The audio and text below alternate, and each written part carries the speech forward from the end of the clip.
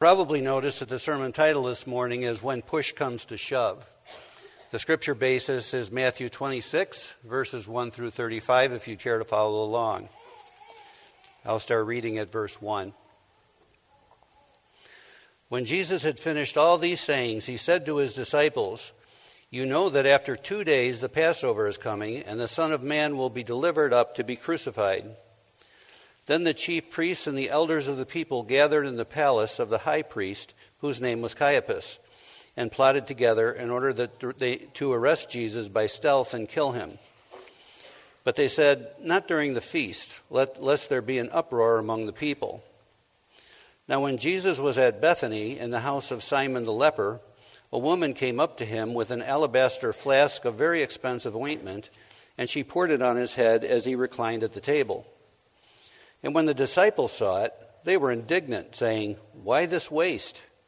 For this could have been sold for a large sum and given to the poor." But aware of this, Jesus said to them, "Why do you trouble the woman? For she has done a beautiful thing to me. For you always have the poor with you, but you will not always have me. In pouring this ointment on my body, she has done it to prepare me for burial. Truly I say to you, wherever this gospel is proclaimed in the world, what she has done will also be told in memory of her." Then one of the 12, whose name was Judas Iscariot, went to the chief priests and said, "What will you give me if I deliver him over to you?" And they paid him 30 pieces of silver. And from that moment he sought the opportunity to betray him. Now on the first day of unleavened bread, the disciples came to Jesus, saying, "Where will you have us prepare for you to eat the Passover?" He said, "Go into the city to a certain man and say to him, 'The teacher says, my time is at hand. I will keep the Passover at your house with my disciples.' And the disciples did as Jesus had directed them, and they prepared the Passover. When it was evening, he reclined at the table with the 12. And as they were eating, he said, 'Truly I say to you, one of you will betray me.' And they were very sorrowful, and began to say to him one after the other, 'Is it I, Lord?' He answered, 'He who dipped his hand in the dish with me will betray me. The Son of Man goes as it is written of him, but woe to that man by whom the Son of Man is betrayed. It would have been better for that man if he had not been born.' Judas, who would betray him, answered, 'Is it I, Rabbi?' He said to him, 'You have said so.' Now as they were eating, Jesus took bread, and after blessing it, broke it, and gave it to the disciples, and said, 'Take, eat, this is my body.' And he took a cup, and when he had given thanks, he gave it to them, saying, 'Drink of it, all of you, for this is the blood of the covenant, which is poured out for many for the forgiveness of sins. I tell you, you will not drink again of this fruit of the vine. I tell you, I will not drink again of this fruit of the vine until that day when I drink it anew with you in my Father's kingdom.' And when they had sung a hymn, they went out to the Mount of Olives. Then Jesus said to them, 'You will fall away because of me this night. For it is written, I will strike the shepherd, and the sheep of the flock will be scattered. But after I am raised up, I will go before you to Galilee.' Peter answered him, 'Though they all fall away because of you, I will never fall away.' Jesus said to him, 'Truly I tell you, this very night before the rooster crows, you will deny me 3 times.' Peter said to him, 'Even if I must die with you, I will not deny you.' And all the disciples said the same." So the question that I'm really posing this morning is, what do you do, or what's your tendency when push comes to shove? And when I say push come to shove, I don't mean some typical daily experience. I mean when something terrifying confronts you, how do you react? There are those who say that there's really 2 ways that people react, fight or flight. And we have to kind of ask ourselves that question. Does it have to do with personality, how we respond? Does it have to do with the way we were raised? Does it have to do with faith? Does it have to do with gender?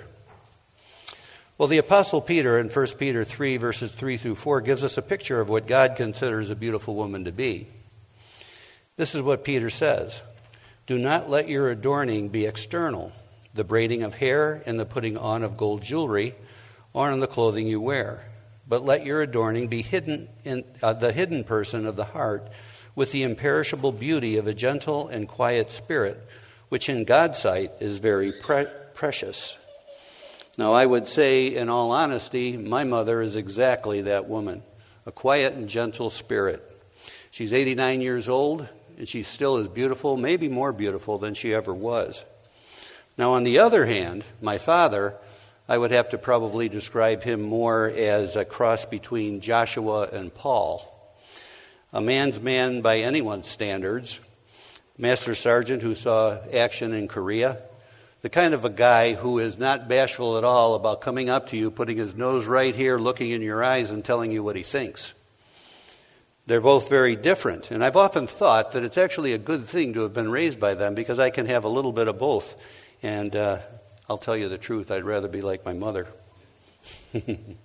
But both of them have strong faith. Both of them have strong Christian values. Both of them were raised to be steadfast in their beliefs, to stand firm. They both have an inner strength that's very hard to find these days. So it can't be anything about gender. You could depend on either one of them when push comes to shove. A fighter once said that everyone thinks they're tough until they get punched in the face. And then all of a sudden it becomes real. In this sermon, I hope to challenge you to examine yourselves to determine if you're spiritually as tough as you think you are, and to do whatever it takes to improve your faith, which gives us the inner strength and the toughness that we need when push comes to shove. I'll start at verse 1. When Jesus had finished all these sayings, he said to his disciples, "You know that after 2 days the Passover is coming, and the Son of Man will be delivered up to be crucified." So the first day of the Jewish month on their Jewish calendar is Nisan. And the Passover was celebrated in that month, and it's really pretty much right now. On the Jewish calendar, right now really would be the month of Nisan. It's pretty much part of March and part of April. So this would be going on right now. And the prediction that Jesus made was made 2 days before the Passover. The Passover was the first great feast on the Jewish calendar. And we all know that it commemorates Israel's deliverance from Egypt and the passing over of the firstborn child when God smote the Egyptians. Passover was followed for 7 days with the Feast of Unleavened Bread. And the whole thing together was really considered to be Passover. So Passover was really a 7-day festival and feast. Now this is the 4th time that Jesus speaks of the betrayal of the Son of Man. 4th time. But here he reveals that it will happen during Passover. Let's go on to verse 3. Then the chief priests and the elders of the people gathered in the palace of the high priest, whose name was Caiaphas. And they plotted together in order to arrest Jesus by stealth and kill him. But they said, "Not during the feast, lest there be an uproar among the people." So Caiaphas now had been in power for about 13 years. He was actually appointed by the Romans in AD 18. So he'd been high priest for some time. And it actually was his father-in-law who was the high priest prior to that. You know, it's kind of like King Herod. King Herod was also appointed by the Romans, and if you're appointed by the Romans, that's who your loyalty lies with. Herod, of course, was not in the line of kings, but he was appointed. Now, Caiaphas had previously called for Jesus' death. Caiaphas was wanting to get rid of Jesus like most of the church, or let's say synagogue or temple leadership was that day, in that day. But their first impulse was to arrest him secretly, snag him somewhere where nobody would notice, and kill him. Sounds like the right thing for a church to be doing, doesn't it? But that's what their plan was. But they were afraid that that people may find out what they were doing, especially since there were a lot of Galilean supporters in the crowd who supported Jesus. They were worried if they grabbed him and somebody found out, there might be a riot, there might be trouble, it might be obvious, and they didn't want that. So they were probably waiting a week, because then Passover would be done, the Feast of Unleavened Bread, Passover feast, everything would be completed, and then they could do it when not so many people were in town. They might have more success. But Jesus had fixed the time of his death so that he would die at the appointed time as the true Passover. The following verses, verses 6 through 13, are likely an earlier event that happened to explain Judas's betrayal and why he did what he did. Verse 6. Now when Jesus was at Bethany in the house of Simon the leper, now you may wonder why he's with a leper, but this undoubtedly was somebody that Jesus had healed who had a lot of gratitude about the healing that Jesus did. In verse 7, a woman came up to him with an alabaster flask of very expensive ointment, and she poured it on his head as he reclined at the table. So this would have been Mary, whose sister was Martha and brother was Lazarus. And this ointment is described in the book of John as to be valued at 300 denarii, which in today's money would be about $35,000. Can you imagine that? $35,000. And then we go on to verse 8. And when the disciples saw it, they were indignant, saying, "Why the waste?" Now, if I'm honest, I would have to say, I probably would have said the same thing. My goodness, $35,000, you're just pouring that out? A lot of good could be done with that money. And all the disciples did the same thing. It's easy in hindsight to think that we might not have. We might have understood what was actually happening. After all, we should make wise decisions about the finances of the church, right? Then we go to verse 9. For this could have been sold for a large sum and given to the poor. Makes sense. The book of John suggests that it was Judas who instigated this difference of opinion. It doesn't seem to be a bad argument, really. Makes sense to us, I think. But then let's go on to verse 10. But Jesus, aware of this, said to them, "Why do you trouble the woman? For she has done a beautiful thing to me. For you always have the poor with you, but you will not always have me. In pouring this ointment on my body, she has done it to prepare me for burial. Truly I say to you, wherever the gospel is proclaimed in the whole world, what she has done will also be told in memory of her." So the disciples didn't get it, but Mary did. Interesting. Who would you have thought would have gotten that?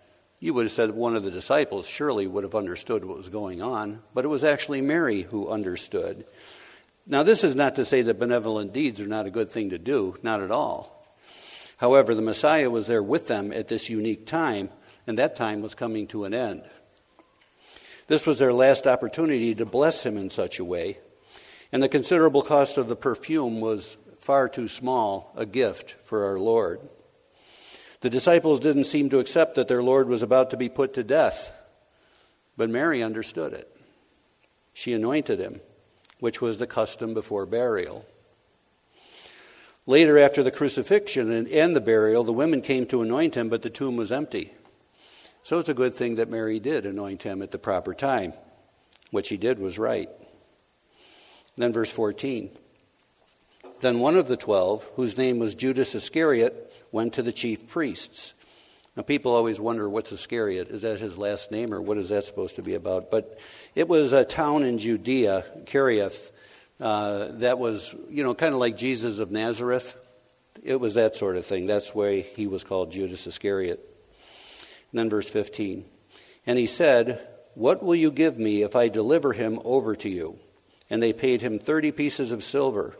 And from that moment on, he sought an opportunity to betray him. Now, some people think that Judas was so indignant about the quote-unquote waste of that $35,000 perfume, and that's why one of the reasons that he did what he did. But there's another possibility that probably goes into the equation too. Jesus was starting to talk about a spiritual kingdom. Judas didn't want a spiritual kingdom. He wanted a kingdom on earth that he could be part of. Like a lot of people in that day, a lot of people, when they were looking forward to the Messiah, they were thinking that the Messiah was going to come as a political king, a king who would literally kick the Romans out of their land. And I'm sure Judas wanted the same thing. In fact, Judas undoubtedly thought, well, I'm with the 12. I'll have some good status in this new kingdom. And now Jesus is talking about a spiritual kingdom? And Mary's wasting money? I think that kind of pushed him over the edge. Now remember, the chief priests had planned to wait a week before they did this. But all of a sudden, this opportunity came up, and they were ready to pounce. But we always have to remember that they kind of fell into God's plan. God had his timing down, Jesus had to die at the appointed time, and this escorted them into that time. Now, ironically, 30 pieces of silver was the cost of a slave in those days. So Jesus was bought at the cost of a slave. Verse 17.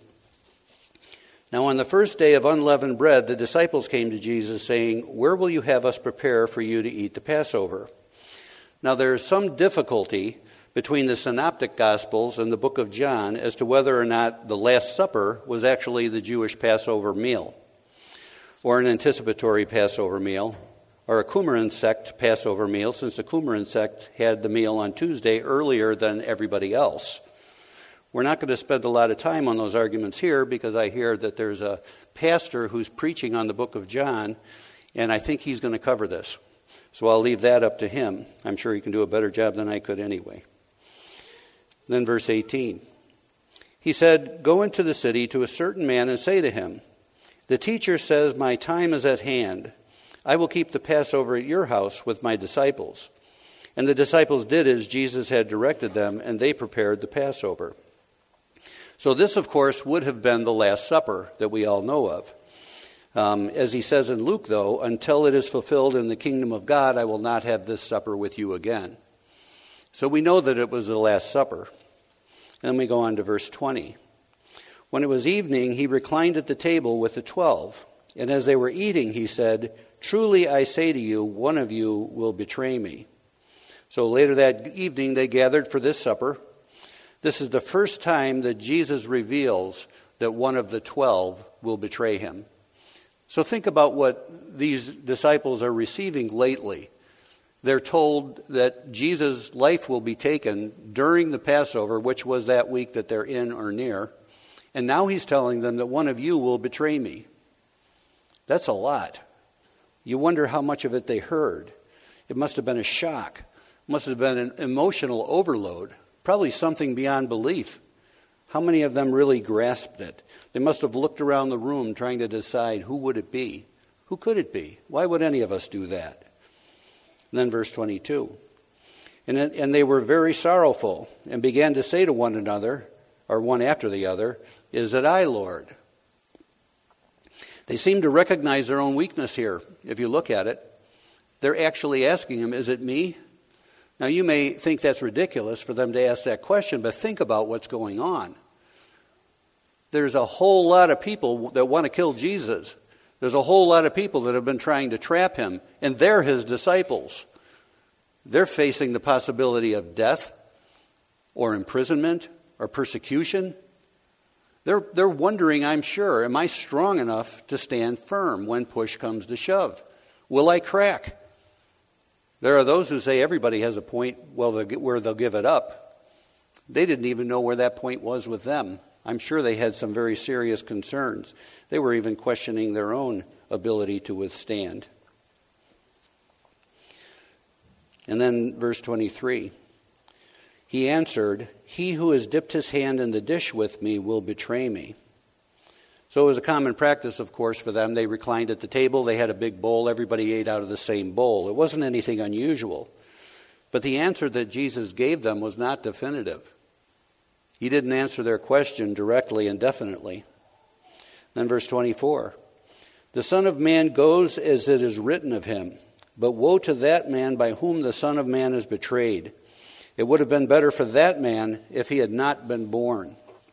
So Old Testament prophecies predicted what was happening and what was about to happen. It's God who ordains what happens. God is sovereign, and aside from his will, nothing will happen. God's sovereignty, however, does not relieve a man of his responsibility or guilt. In other words, if God sovereignly has something happen, like you remember the story back in Egypt with Pharaoh. Pharaoh was not guiltless, although God hardened his heart. Same thing here with Judas. Verse 25. Judas, who would betray him, answered, "Is it I, Rabbi?" He said to him, "You have said so." So it appears that Judas finally has guts enough to ask the question. He may have been afraid to ask because he might have been exposed. Everybody else might have jumped on him. He may have wondered if Jesus actually knew who it was or if he just knew that somebody would. A lot of questions going on in his mind. It isn't clear as to whether or not the others heard this dialogue, but one thing is clear. Judas got his answer. Jesus knew who he was and what he would do. Verse 26. Now as they were eating, Jesus took bread, and after blessing it, broke it and gave it to the disciples and said, "Take, eat. This is my body." Now this is language that we're familiar with. When we share in the Lord's Supper, these are some of the words that we hear. This is the first Lord's Supper, if you want to look at it that way. Now there are those who believe that the bread that we take and with the Lord's Supper actually becomes the body of Christ. I don't know if you've heard that or not, but there are those who say that when the bread is blessed, it becomes the body of Christ. But Jesus' physical body was present when he established this sacrament. If it was symbolic then, it's symbolic now. So that eliminates that question. We are to remember that Jesus gave himself, sacrificed his body for us, for the forgiveness of our sins, for our salvation. And we, of course, should look forward to his coming again, because he will be coming back. Verse 27. And he took a cup, and when he had given thanks, he gave it to them, saying, "Drink of it, all of you, for this is my blood of the covenant, which is poured out for many for the forgiveness of sins." The new covenant was established when Jesus went to the cross, when he died on the cross. He shed his blood to establish the new covenant. The old covenant required continual sacrifice. They continually were sacrificing. It never ended. But the new covenant was established by one final sacrifice, the sacrifice of a perfect man, once and for all. No more sacrifices would ever be required. Notice Jesus' sacrifice was for many. Many would be saved by it, but many would not. That's kind of a sobering truth. And if there's anyone here who wonders if you're saved, if you want assurance of faith, there's only a few things you have to know. Really, I've said a million times, this actually is the gospel, the whole thing. There's a redemptive thread that goes all the way from Genesis through Revelation. But the gospel that you need to know and understand is really very simple.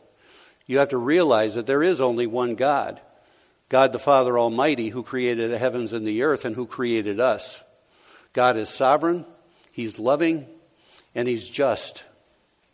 When God created mankind, when he created Adam, Adam was sinless. The earth was not cursed. Adam decided to sin against God. And because he sinned against God, Adam had to pay a terrible price. But not just Adam, because Adam represented mankind. Mankind sinned against God when Adam sinned against God. So all of us have what we call original sin. You're born with original sin. And the requirement that God has really is one of two things.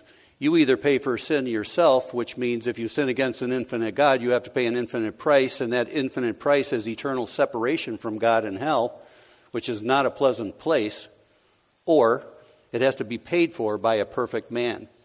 The life and blood of a perfect man is acceptable to God. The problem we had is there was no perfect man and never would be perfect because of original sin. Everyone sins. If Jesus hadn't come into the world and become man, 100% God, 100% man, we would have no chance of being saved except for paying for that sin in hell forever. But Jesus was obedient to God. God put him here for a purpose. He lived 33 years on this earth, never sinned once, and went to the cross willingly and died. He bled and died on the cross. He gave his body and blood to pay God for the sins of mankind, for anyone who would accept it. Anyone. That's how simple it is. Jesus himself said, believe this gospel, this small part of the gospel. Believe it and truly repent. And repentance is something that a lot of people miss. They think repentance is something you do once and you're done. Or repentance is, gee, I'm sorry, God. If you ever want to know what repentance is, read about what Paul felt about repentance. He goes on about what a wretched man I am. He basically saying, I can't stand the thought that I'm stuck in this physical body that continually sins against God. I want to be like God. I want to submit myself to the Spirit, but I find myself sinning all the time. What a wretched man I am. Who will save me from this body of death? That's repentance. That's how we have to repent. And repentance is not just a thing that we do once. It's a life. We repent daily, constantly, and let God know that we're still heading to Him. Even though we seem to be entangled by sin, we're going to turn away from it as quickly as we can and ask God for His forgiveness in Jesus' name. And make a commitment not to do that sin again. We need God to help us to be able to do that, so we have to continuously pray. Then verse 29, I tell you, I will not drink again of this fruit of the vine until that day when I drink it new with you in my Father's kingdom. So now Jesus directs their attention to a better time, a time of joy and fellowship to come, the great marriage supper. Sometimes we forget that the difficulty that we have in this life is not forever. It's just like, I think in the book of James, he describes it as a plume of mist. It's there and it's gone. We only have a short time here, and then we're done. And one day we'll be in a place where there is no sin, there are no tears, and we can be happy for eternity if we come to God, if we believe the gospel and repent. Verse 30, and when they had sung a hymn, they went out to the Mount of Olives. Now, if you think about it, the Last Supper was really a worship service. The Scripture was spoken and proclaimed. Prayer was offered. The first Lord's Supper happened. And at least one hymn was sung. Do you know that we have a pretty good idea what that hymn was? Psalm 115 through 118. Because during Passover, that was the traditional hymn that was sung. So if you ever want to read the words of the hymn that they sung here, you have it. It's in your Bible. Then verse 31. Then Jesus said to them, you will fall away because of me this night. For it is written, I will strike the shepherd, and the sheep of the flock will be scattered. So this prophecy is from Zechariah 13:7, and of course it actually came true. All 11 forsook him and left. Verse 32. But after I am raised up, I will go before you to Galilee. This is the great post-resurrection meeting that's mentioned several times. If you read the Synoptic Gospels, you'll see that Jesus told them a number of times, after I'm resurrected, I will meet you in Galilee. But this does not preclude other appearances, because there were other appearances actually in Judea earlier. Verse 33. Peter answered him, though they will fall away because of you, I will never fall away. Now, there's no doubt in my mind that Peter truly believed exactly what he was saying. You would never be able to convince him otherwise. He said, I'll die with you if I have to. I know he meant it. Verse 34. Jesus said to him, truly I tell you, this very night, before the rooster crows, you will deny me 3 times. Now, on one hand, you would think that Peter would be badly hurt with Jesus saying this to him, or offended even. But I actually really believe that Peter didn't even hear it. It wasn't even something that he would entertain. Even though Jesus said it, I don't think he really heard it. If he heard it, he obviously didn't believe it. Then verse 35. Peter said to him, even if I must die with you, I will not deny you. And all the disciples said the same thing. I almost picture Peter, if you know Peter, probably was standing up front and all the disciples were huddled behind him. And they're all saying, yeah, us too, really wondering if they could even do it. So even the others chimed in, with Peter reflecting confidence in themselves. When push came to shove, Scripture tells us in Matthew 26, verse 56, then all the disciples left him and fled. Very shortly after this, they all bailed out. And as far as Peter goes, the leader of the pack, Matthew 26, verses 69 through 75 tells us a story. We're probably all familiar with this, but listen. Now Peter was sitting outside the courtyard, and a servant girl came up to him and said, you also were with Jesus the Galilean. But he denied it before them all, saying, I don't know the man. What do you mean? And when he went out to the entrance, another servant girl saw him, and she said to the bystanders, this man was with Jesus of Nazareth. And again he denied it with an oath. I do not know the man. After a little while, the bystanders came up and said to Peter, certainly you too are one of them, for your accent betrays you. Then he began to invoke a curse on himself and swear, I do not know the man. And immediately the rooster crowed. And Peter remembered the saying of Jesus, before the rooster crows, you will deny me 3 times. And he went out and wept bitterly. This passage of Scripture has to prompt us to be introspective. We have to look at ourselves a little more deeply. How strong is our faith really? I know there have been times in my life where I thought I was solid, and God in various ways showed me I have no strength of my own. I have no strength at all. My strength is only by holding on to the hand of God. But how would you really react when push came to shove? And once again, I'm talking about something that's terrifying. You know, in this nation, we kind of have felt pretty secure that we'll never face the persecution that the disciples faced, but it's happened before, and it looks like it's starting to happen again. Would you stand strong when you're facing the kind of things that the disciples were facing? Maybe somebody putting a hold on your bank account so that you have no money. Who knows, even your life might be threatened. Whatever it is, where would you draw the line when push comes to shove? Would you stand firm? Would you be willing to die? Would you be willing to give up everything? That's what they were going through. And we have to ask ourselves, where are we in our faith? What we're really talking about is, are we able to act in faith when it's tough? It's easy when things are easy, but not when it's tough. And before we say yes, as I hope I could say, but I don't know sometimes, we have to look at the examples we have here. Verse 35, Peter said to him, even if I must die with you, I will not deny you. And all the disciples said the same.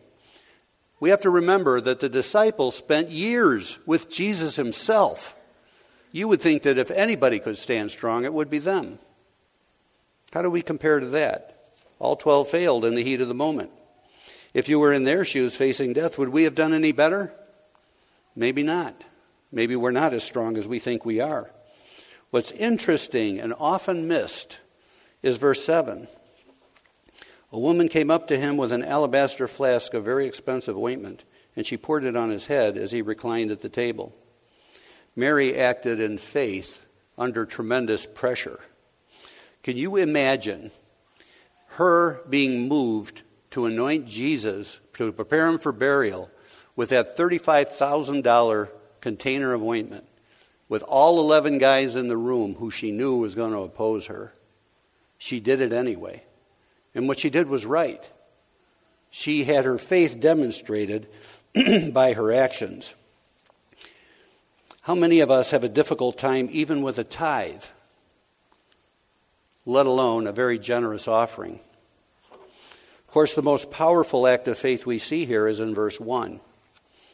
When Jesus had finished all these sayings, he said to his disciples, you know that after 2 days the Passover is coming and the Son of Man will be delivered to be crucified.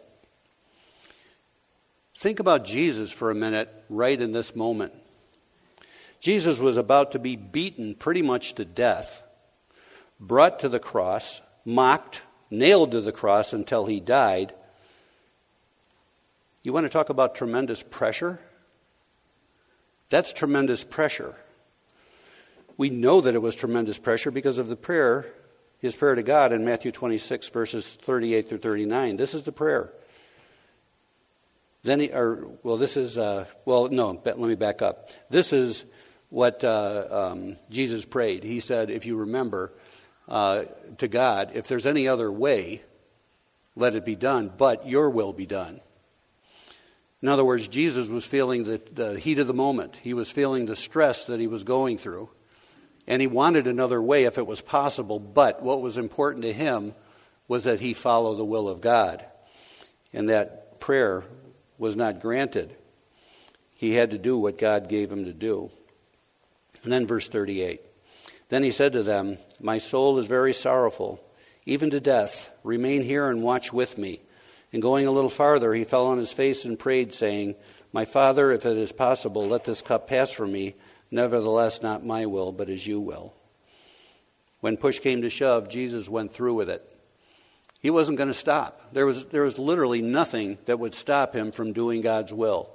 Not a beating that would almost kill him. Not mankind mocking him, spitting on him.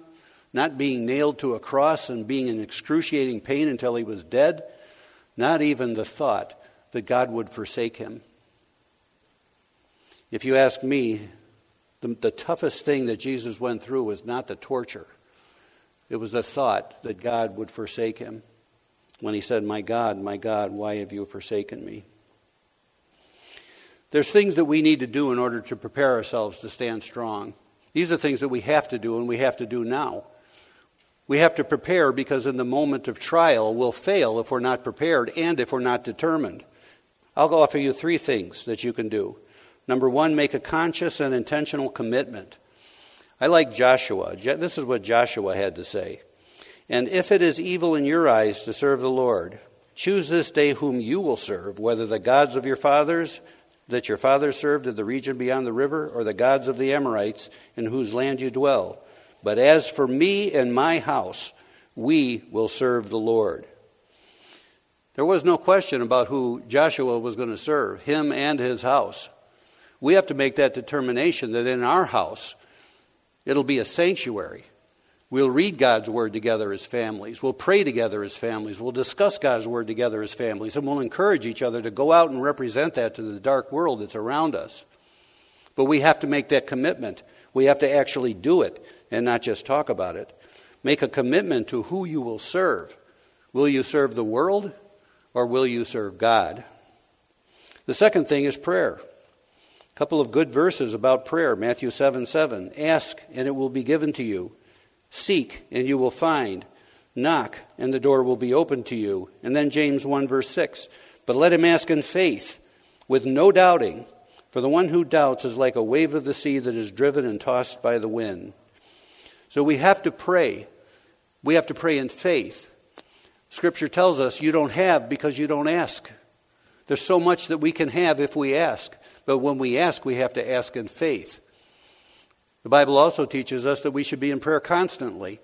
I kind of liken it to walking down the street with my Lord in my life because he's always with me. If I want to talk or have something to say, I do. So I'm in prayer constantly.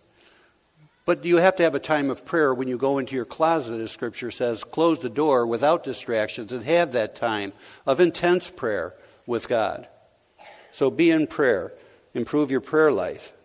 And thirdly, the transformation of our minds and heart. Do not be conformed to this world, but be transformed by the renewal of your mind, that by testing you may discern what is the will of God, what is his good, perfect, and acceptable will. How do you have your minds transformed? We have our minds transformed because we quit putting garbage into our heads. The TV is full of garbage. The internet is full of garbage. Some of the things people we hang out with is garbage. We have to quit putting garbage into our heads and start putting God's word into our heads. The more of God's word you have in your head, the more likely your heart is going to change. You'll be transformed. It's called sanctification. You'll become more like our Lord. You'll become far stronger. Make a commitment to prayer and the transformation of your minds so that you're able to stand strong when push comes to shove. Amen. Let's pray together.